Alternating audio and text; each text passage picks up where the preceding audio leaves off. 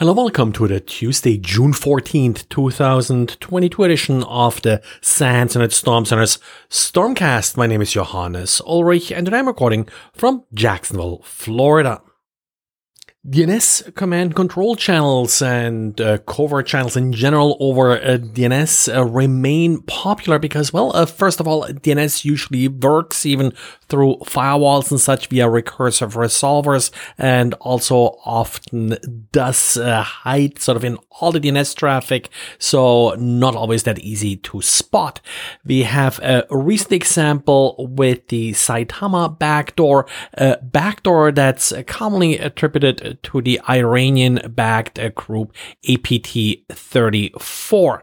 What's sort of special about this particular DNS command control channel is that, as typical, we sort of have an artificial looking and fairly kind of obvious host name that's being looked up, but it just looks up an A record. In a lot of covert channels, you have like text records, but here it just looks up an A record. So all you get back is an IPv4 address or multiple IPv4 addresses, and then the backdoor basically decodes these addresses to the command that's supposed to be executed. In today's diary, Renato is going over how this encoding scheme works, and he also does have a decoder for you in case you're running into this kind of traffic. You're then able to decode the traffic easily. And users of the free tier of Travis CI, the continuous integration platform, should be aware that logs are not only easily accessible via the API without authentication, but also that these logs may contain credentials, like, for example, access tokens that you're using for sites like GitHub. Overall, this is not really a new problem, and Travis really considers this, the way it's sort of supposed to work. But Aqua Security was able to show, that the attack, first of all, still does work, and that there are some other API functions available that will actually give access to additional logs that some of the earlier work was not able to retrieve. So be aware if you're using the free tier of Travis CI that this is happening, and your solution here is A, switch to a different platform, B, pay for Travis CI, which should fix the issue, and then of course always keep rotating these credentials. And Avast has an interesting write-up on a new Linux rootkit. Now, Linux rootkits have been around for a long time and really have also been stayed fairly similar over the years.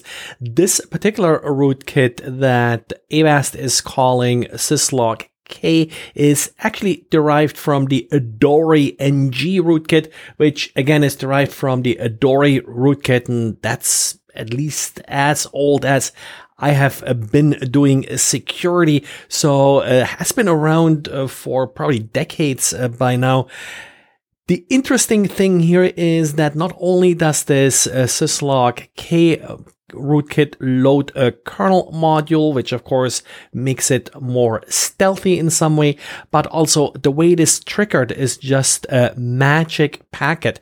Now, magic packets are basically just packets that are not really received by a normal server, but instead it just has to show up on the network, and the backdoor is essentially just listening for these packets. In this case, the source port of the packet has to be 59318, and if a packet like this is seen by the rootkit, it will then look for a payload and then respectively execute whatever command or whatever this packet wants it to do. Avast does provide a number of indicators of compromise, so you may be able to spot some of this. Of course, that source port could easily be changed to something else. And we got some interesting backdoor functionality in the Mitel voice over IP phones. This was discovered by researchers from SIS, and it's Not quite as bad as often that you just have a simple static telnet password or something like this. In this case, you actually sort of have to first put the phone in a debug mode by restarting the phone while pressing the star and pound key. Only if you do that, then the phone will get a fixed IP address and will be accessible via a specific predetermined root password. So nothing that you have to worry about too much. If a user does have physical access to the phone, then of course this may potentially be a problem because the user may be able to gain root access on the phone and leave a persistent payload. Well, that's it for today. Thanks again for listening and talk to you again tomorrow. Bye.